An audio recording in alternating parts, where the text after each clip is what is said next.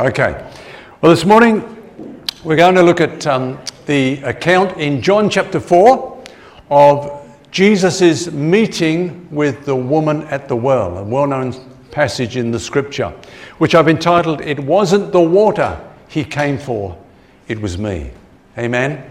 So let's have a look at that. We'll get straight into John chapter 4, verses 1 to 6.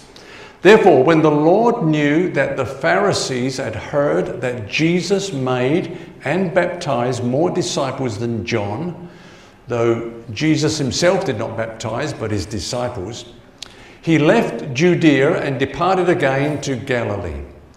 But he needed to go through Samaria.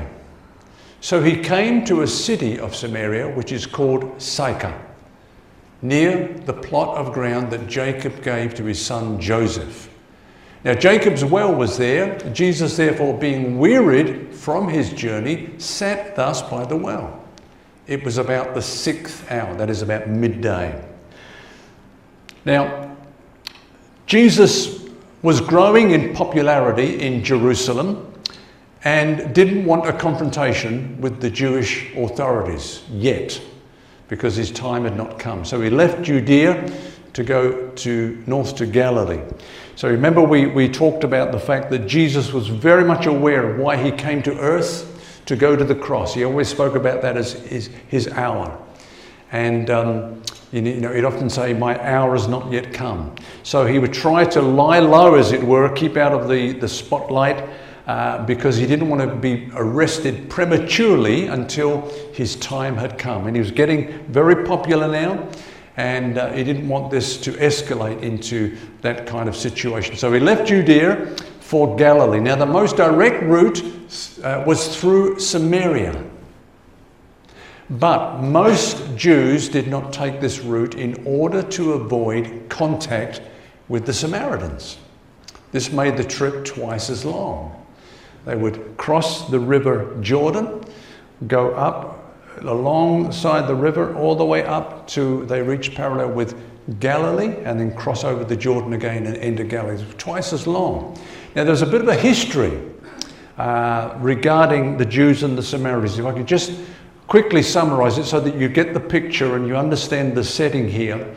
It really goes back to the times just after Solomon. When Solomon died, his son Rehoboam came to the throne.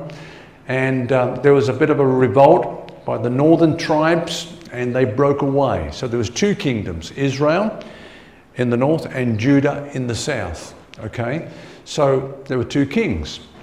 But of course, the temple was in the south, so that's where the true worship was continued. They had to come to the temple to offer the sacrifices and so on. And so there was this rift between the two that grew and grew and grew. And then eventually, the Assyrians came and attacked the northern kingdom and deported the Jews from the northern kingdom, from Israel, what we call Israel. And they had a policy that was different to the Babylonians. The Babylonians later, about 150 years later, deported the Jews in the southern kingdom, but their policy was different. The Assyrians took their captives and spread them around other nations that they had captured, and took people from those nations and brought them into countries like Israel. So basically what you've got is some Jews and some not Jews. So there's like a mixed breed that's beginning to develop. And the Jews in the south said, these are not real Jewish people. These are not God's people. They've drifted away from the true faith. Now eventually, the Jews in the south were deported by the Babylonians. They had a different policy. They took the people to their country, and then when they were allowed to return, they came back and they wanted to rebuild the temple. Nehemiah, you remember, was in charge of rebuilding the wall. So the Samaritans from the north came down and said, "We'll give you a hand." To which he said, "No, thank you. We don't want you." And that caused the hostility to go deeper. And one of the Jewish priests at that time wanted to marry Sanballat's daughter. You remember Sanballat? And the priesthood said, "If you do that, you're no longer a priest. We'll put you out." So he did marry her. He was out of the priesthood, but Sanballat came to him and said, "Don't worry about that. I'll build you a temple. in the north and you can be the high priest up there. So there was this other temple that was built. So they've got two temples now. That was destroyed, rebuilt, and then the Jews destroyed it a second time. So when you get to the time of Jesus, there's no temple there in the north, but they worship still at that mountain, okay, at Mount Gerizim. So this is the situation. The ones in the north said, we are the true people of God. Where those in the south said, no, you're not, you're heretics, we are the true people of God. And there was a rift between them. They didn't want any contact between them. And so that's that situation. But Jesus, it says, had to take this route through Samaria. He needed to go through Samaria, not the way that the Jews would normally go, across the river, up north, and then back across the river again. He went through Samaria. Why? Because he had to meet this woman at the well. That's why we've called this, it wasn't the water he came for, it was me. It's a beautiful picture of Jesus going to this length to meet this woman and bring salvation to her. So let's read on. A woman of Samaria came to draw water. Now, basically, let's just stop there for a moment, because we looked in the last chapter at Nicodemus. You remember? Nicodemus, who came to Jesus by night. You could not get more of a contrast. Nicodemus, of course, was a man. This woman was a woman, okay? Presenting as a woman. Nicodemus was a Jew. She was a Samaritan. Nicodemus was orthodox. She was regarded as a heretic. Nicodemus was morally upright. She was a loose woman. She slept around. That's a part of this whole situation here. Nicodemus came by night. She came in the middle of the day and met Jesus. And so what the picture you're getting is that Jesus is for everyone. You know, we just read, didn't we? God so loved the world that he gave his only begotten Son, that whoever believes in him should not perish but have everlasting life. Somebody once said to me, you know, you believe your religion because it's a Western religion. I said, no, it's not. It started in the Middle East. It started in the Middle East, and it goes out to the whole world because God is reaching out to the world. It didn't start in a Western country. It started right there in the land of Israel. So this woman, anyway, came to draw water, and Jesus said to her, give me a drink. For his disciples had gone away into the city to buy food. Then the woman of Samaria said to him, how is it that you, being a Jew, ask a drink from me, a Samaritan woman? For Jews have no dealings with Samaritans. Jesus answered and said to her, if you knew the gift of God and who it is who is asking you, or who says to you, give me a drink, you would ask him, and he would have given you living water. The woman said to him, sir, you have nothing to draw with, and the well is deep. Where then do you get that living water? Are you greater than our father? Are you greater than our father Jacob, who gave us the well and drank from it himself, as well as his sons and his livestock? And so here's the situation. Jesus has planned to meet this woman, and he meets up with her. She doesn't know that it's all pre-planned. And Jesus starts the conversation by asking for a drink of water. Okay? And let's just go to the next thing. What we need to understand is that women usually come to draw water as a group together and at a cooler time of the day, usually first thing in the morning before the sun gets up. You can imagine carrying 2 loads of buckets of water in the heat of the day. They wouldn't do that. They come in the morning when it's not so warm. They come as a group. But she came at midday when the sun was highest, probably to avoid seeing the other women because of her lifestyle. She had a bad reputation and they'd give her a bad time. So she came when it was most inconvenient, most impractical, but that's when Jesus was there. That's when Jesus was there. No coincidence. You think about it, he could have turned up at any other well, at any other time in Samaria. But he turned up at that well at Sychar, it's outside of Sychar, when that woman was going to be there. It was a divine appointment, as was yours, by the way.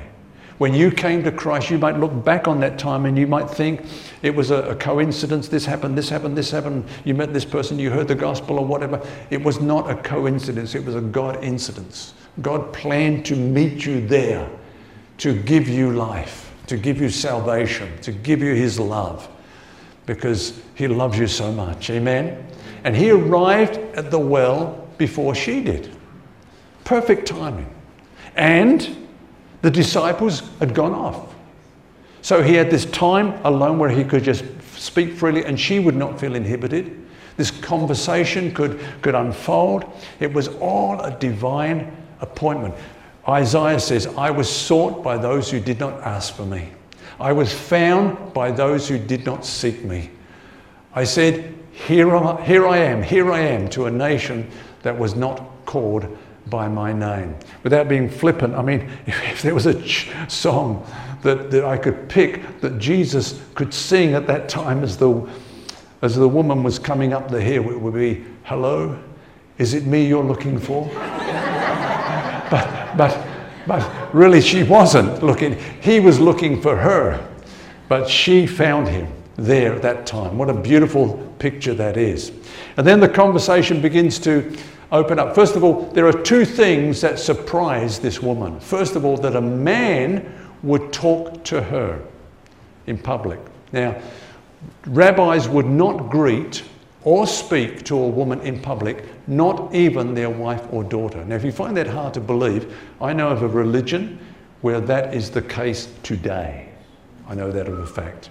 Where a man would not even talk to a relative, a female relative in public. It's not the done thing, okay? But what was more surprising and what she brought out in this conversation was that a Jew would talk to her. Here are some sayings of the rabbis, the Jewish rabbis. It is prohibited to eat the bread and to drink the wine of a Samaritan. And again, if anyone receives a Samaritan into his house and ministers to him, he will cause his children to be carried into captivity. And again, he who eats the bread of a Samaritan is as if he ate swine's flesh. Such was the rift between these two.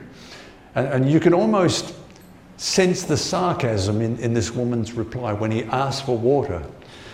You can almost, like, you a Jew asking water from me, a Samaritan? It's almost like saying, we are the dirt beneath your feet until you want something. Now you're asking for water from us.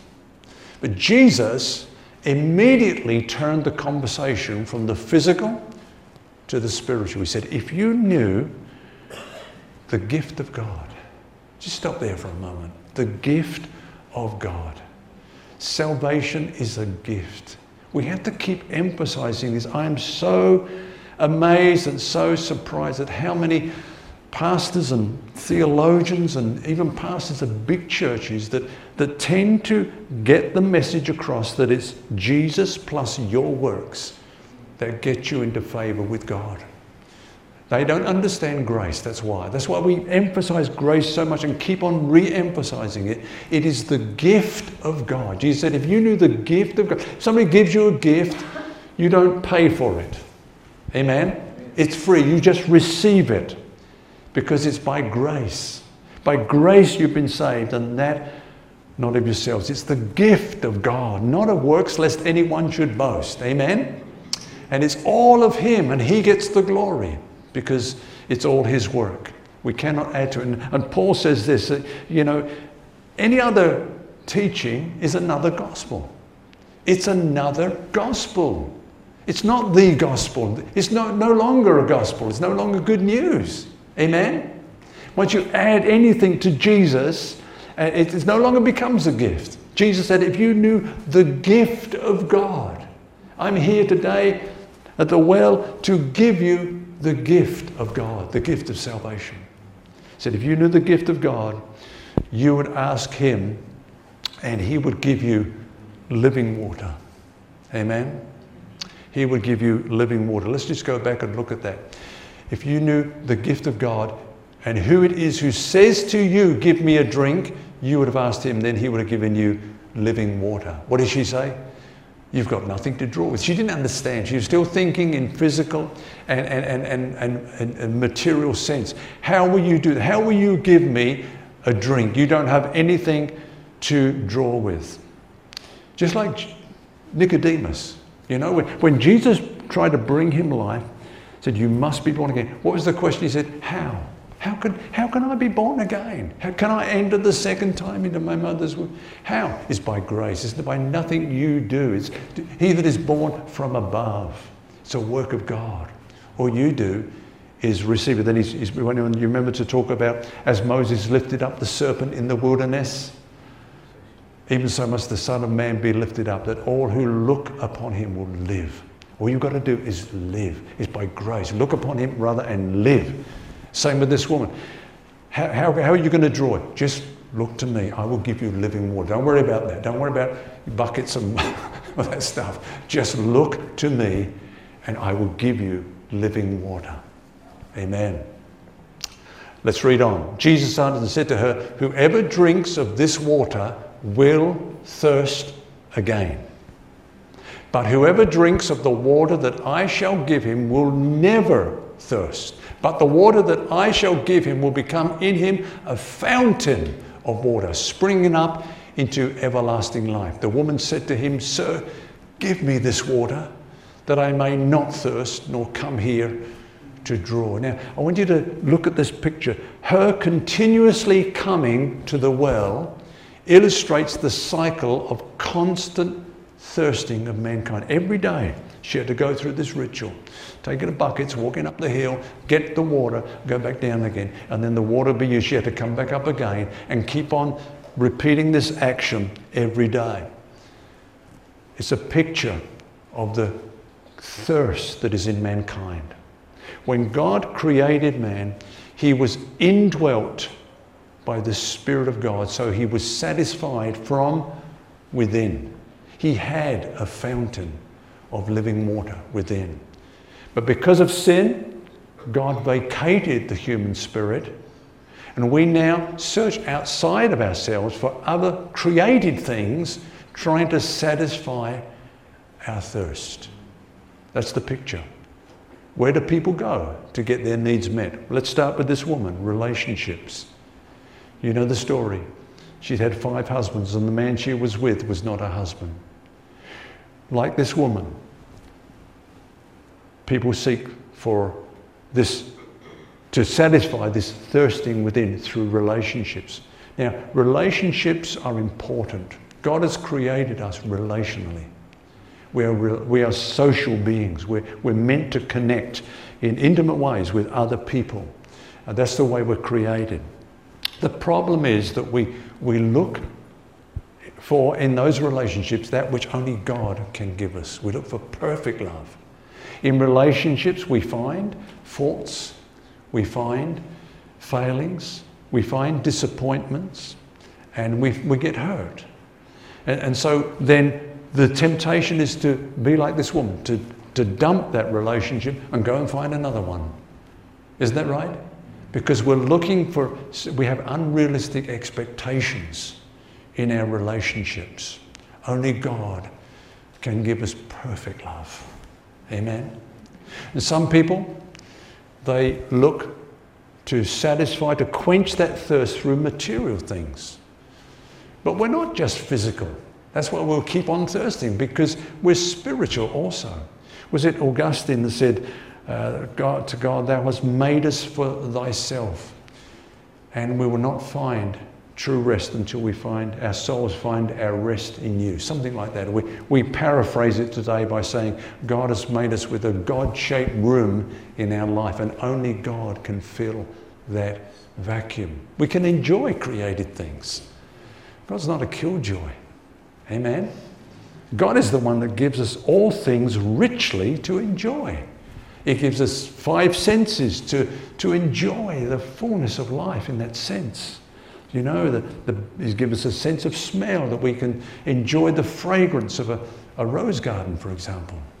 He gives us the sense of taste, so that we can satisfy ourselves with all the incredible amount of, you will never sample the amount of different tastes there are in this world. Different fruits, for example. In so many different countries, there are fruits that you and I have never even tasted before. There are herbs and there are spices and all these things, different tastes from different cultures. And God has given us taste buds to enjoy them. I mean, if you just had to eat to stay alive, that's enough. But God says, no, I want you to enjoy this. He gave us taste buds. Amen? That's God. He gives us the sense of hearing, that we can appreciate beautiful music. And not Hawaiian music, but but other music. He gives us the sense of touch, that we might know. Just the warmth of touching someone and being touched by someone that loves us. He gives us the gift of sight, that we can enjoy the beautiful sights and sceneries throughout this world. It reminds me of a story of a Swiss mountaineer. I got married in Switzerland, by the way, and Marion and I had our honeymoon in Switzerland. It's a beautiful country. If you haven't been there, it's a magnificent country. But I heard about this Swiss mountaineer, mountain climbing, sort of trainer, guide, and he was training some mountain climbers, and he said, look, at this particular point you have to be careful because it's very dangerous, and you could slip and fall. And then he paused and he said, if you do fall, make sure you look to the right. The view is fantastic. That's my philosophy. Go out with a bang, friends. Enjoy. God says, all things are yours. All things are yours. We walk through this life as using all things that God has given. Not abusing them, but using them. Enjoying the fullness of life. Knowing, though, that it still will not satisfy that spiritual part of us. Only God can do that. Amen? Amen. We can enjoy creative things, but our soul will never be satisfied in the depths of our souls by them. And then there are coping mechanisms. When the human heart is not indwelt by God, it becomes vulnerable to every kind of negative emotion. People turn then to coping mechanism and become addicted to anything that gives pleasure at the time to compensate for their emotional pain, such as drugs, sex, alcohol, thrills, etc. People just know, I've got to get compensated somehow because of this pain, and they're seeking for something outside of themselves, and they get a high with these things, but it doesn't last. They come back down again, and so the process of addiction kicks in, and you know the story. And you know what? There are other respectable coping mechanisms in life, I mean, like work, for example. People are somehow just driven to keep working because they only feel good when they keep achieving. They set goals and so on. And even in ministry, some Christians do that. They work, they serve God for the wrong reason, to feel good about themselves, because they haven't learned to drink from that living water that's within them. And there are other respectable things like shopping. Seriously, some people, when they're down, they go shopping. That's what's called RT, retail therapy. Amen? It's not just the ladies. Okay. Enough said. Moving on. Our greatest need is not to have our needs met, but to know that He is our greatest need. And Jesus taught that so well. He said, man shall not live by bread alone.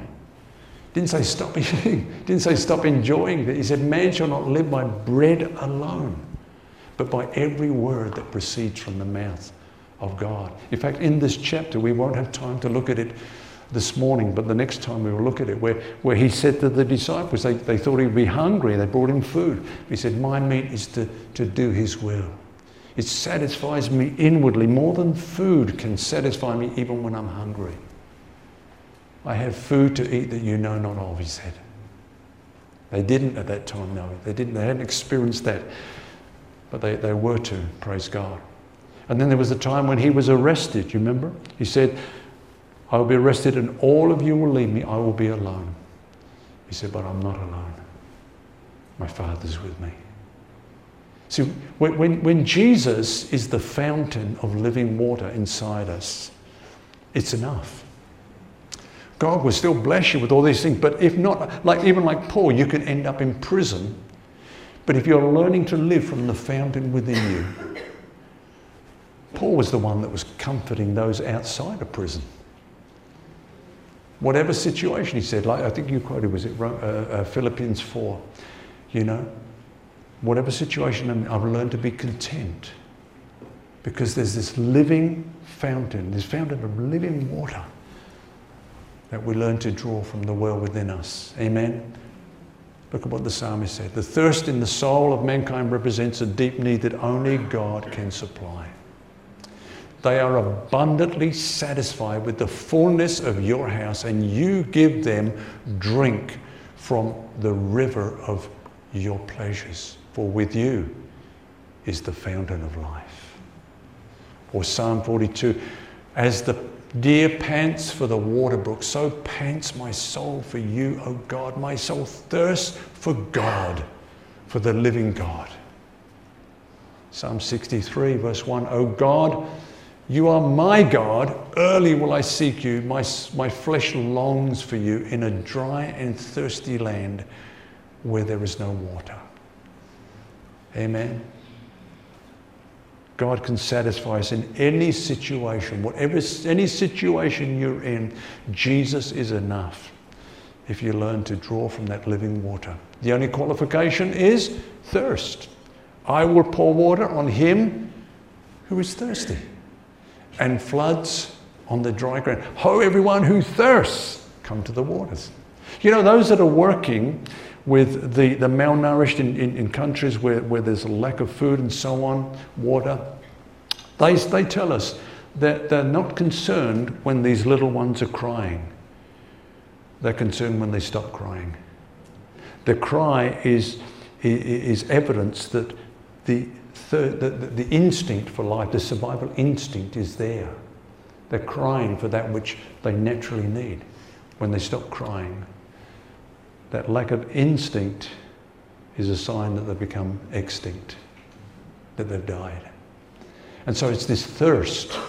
Anyone that thirsts, come to the waters. Jesus is offering this water. Somebody phoned me once and I was telling them about the Bible school and so on, and they said, well, they were kind of asking questions, well, what will it do for me? They're going on like this for a long time. I said, look, we supply the food, we don't supply the hunger. If you're not hungry, it's not going to help you. I'm not going to waste my time. I can't help you with it. I can't give you hunger. I can't give you thirst. Amen? Now here's a saying. For those of you that have studied diet, this is a popular saying. When you crave food, I'm hungry, I must drink some more water. You heard that one before? No one. I didn't make it up. You've heard it. Oh, thank you. Thank you. Thank you so much for coming to my rescue there, Chris. Seriously, that is so true. Just because you have a pang, you don't have to run out and keep eating. Drink water. And you find that there's a satisfaction that comes to your body. And it's like that in the world. Sometimes when we're down, when we're depressed and when we're unhappy, we run to this coping mechanism. No, you're thirsty. Learn to drink from the living well, which he has given to you. Amen? The answer to addiction is this: I don't need to do this because it is enough that God loves me. If you just focus on the love of God, meditate upon his love, put on some worship songs that just celebrate the love of God, and you'll find that depression will lift, that you'll just be drinking of this living water that is within you. Jesus offers a spring within us that will totally satisfy. It does not require the labor of carrying a bucket and taking a heavy load home each day. It only requires drinking. Jesus said to her, "Go call your husband and come here." The woman answered and said, "I have no husband." Jesus said to her, "You're well said, I have no husband, for you've had 5 husbands, and the one whom you now have is not your husband. In that you spoke truly. The woman said to him, Sir, I perceive that you are a prophet. Our fathers worshipped on this mountain, and you Jews say that in Jerusalem is the place where one ought to worship. Now, Jesus' request that she call her husband, people say, well, that was proper, a woman talking to a man, and she is right that but that wasn't the issue. It was a tactical thing. You see, people will not be open to salvation until they know they need to be saved. So it means you have to address the sin problem. And Jesus did it in a beautiful way. He said, go and call your husband. And this was her problem. She had gone from one man to another, from one bed to another. She was an immoral woman. But Jesus never mentioned the word sin to her once. He didn't say, you're sinful. He said, you're thirsty. That's your problem. You're thirsty. And that's led you to this sin. She didn't need to be told she was a sinner. She knew she was a sinner. That's why she came in the middle of the day to get the water, so that she would avoid facing people who would confront her about her sin. She knew she was a sinner. Jesus didn't need to mention that word. But what he did say is, you're thirsty. You've had many men. This is what I'm talking about. I'm here to give you living water. But she tried to change the conversation. Sir, I perceive you're a prophet. Our fathers worshipped on this mountain, but you Jews say in Jerusalem is the place where one ought to worship. So switch, the focus now come upon her and a sin, a need of salvation, and she tried to get the spotlight off her and get it onto issues. And doesn't the church do that a lot? Don't we do that a lot? Which Bible translation is the right one? This one or this one? And we get caught up in that we forget that the big message is about Jesus. Does your Bible bring you to Jesus? That's the main thing. Which denomination is the correct one? This one or that one? Well, sometimes when the cults come to my door, they don't now because I live in an apartment block and they can't get to me. But anyway, when they did, you start to share the gospel with you. The question inevitably they ask you, which church do you belong to? I never answered. I said, that's irrelevant. I said, any church which says we are the right way, that's the wrong way. And that's what the cults do. They say, we're right, everyone else is wrong. Any church that says we're the right way, steer clear of that church. But any church that says Jesus is the way, that's a good church. Any church that points you to Jesus, that's the church. Amen? And so she's trying to say which one is right, this one or this one? Which baptism is right, this one, or no baptism at all, as some are saying now. And they get all hung up about this kind of thing. Which day should we worship? This day or that day? Or is every day alike? Every day the same? And people get into this and, they get into big blogs about it and big arguments and discussion. Bring it back to Jesus. This is what Jesus did. Okay, let's have a look at what he did. Jesus said to her, woman, believe me, the hour is coming when you will neither on this mountain nor in Jerusalem worship the Father. You worship what you do not know. We know what we worship, for salvation is of the Jews. But the hour is coming, and now is, when the true worshippers will worship the Father in spirit and truth. For the Father is seeking such to worship him. God is spirit, and those who worship him must worship in spirit and truth. Jesus said neither this mountain or that mountain. Okay, what thirsty souls need is not religion. It's not arguments. It's not debates. What they need is salvation. They need to be pointed to Jesus. Amen. And Jesus said, the hour is coming. He said it twice. He said, the hour is coming.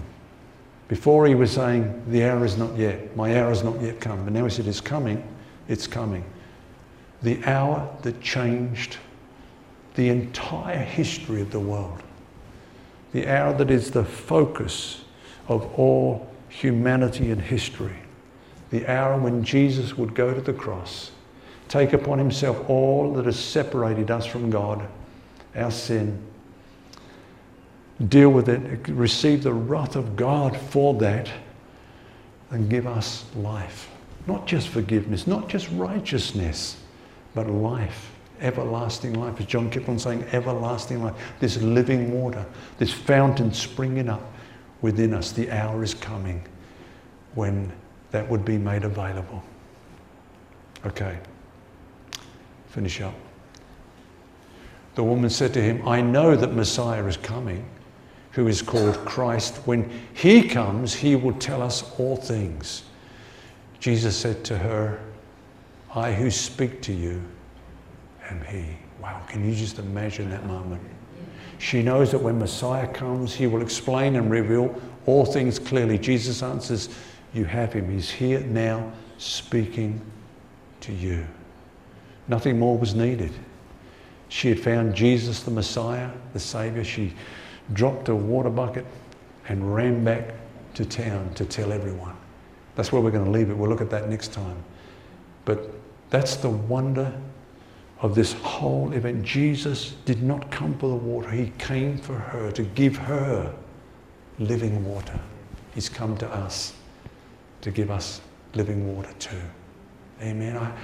You know, many Christians do not experience the fountain.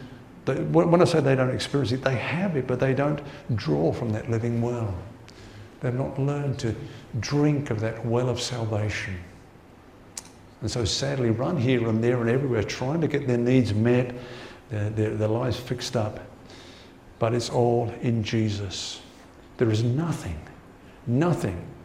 that the presence of Jesus in you cannot match and overcome. Whatever you're going through, he is sufficient. Amen. Let's pray together. Father, we thank you this morning for this beautiful time together. Thank you for your word. Thank you for this living water that you promised all the way through, which we now enjoy. I pray, Lord God, that you'll bless each one of us, that this will be a living reality in our lives, that we will know how to draw from that well daily, Lord, just to enjoy sweet fellowship with you, and to know whatever situation we're in, whether it's a situation of need or plenty, or of want or abundance, Lord, whatever situation, you are sufficient anyway. Your grace will always be sufficient for us. So bless us, I pray, this day, and let this truth go deep into our hearts and take root in Jesus' name. Amen. Amen.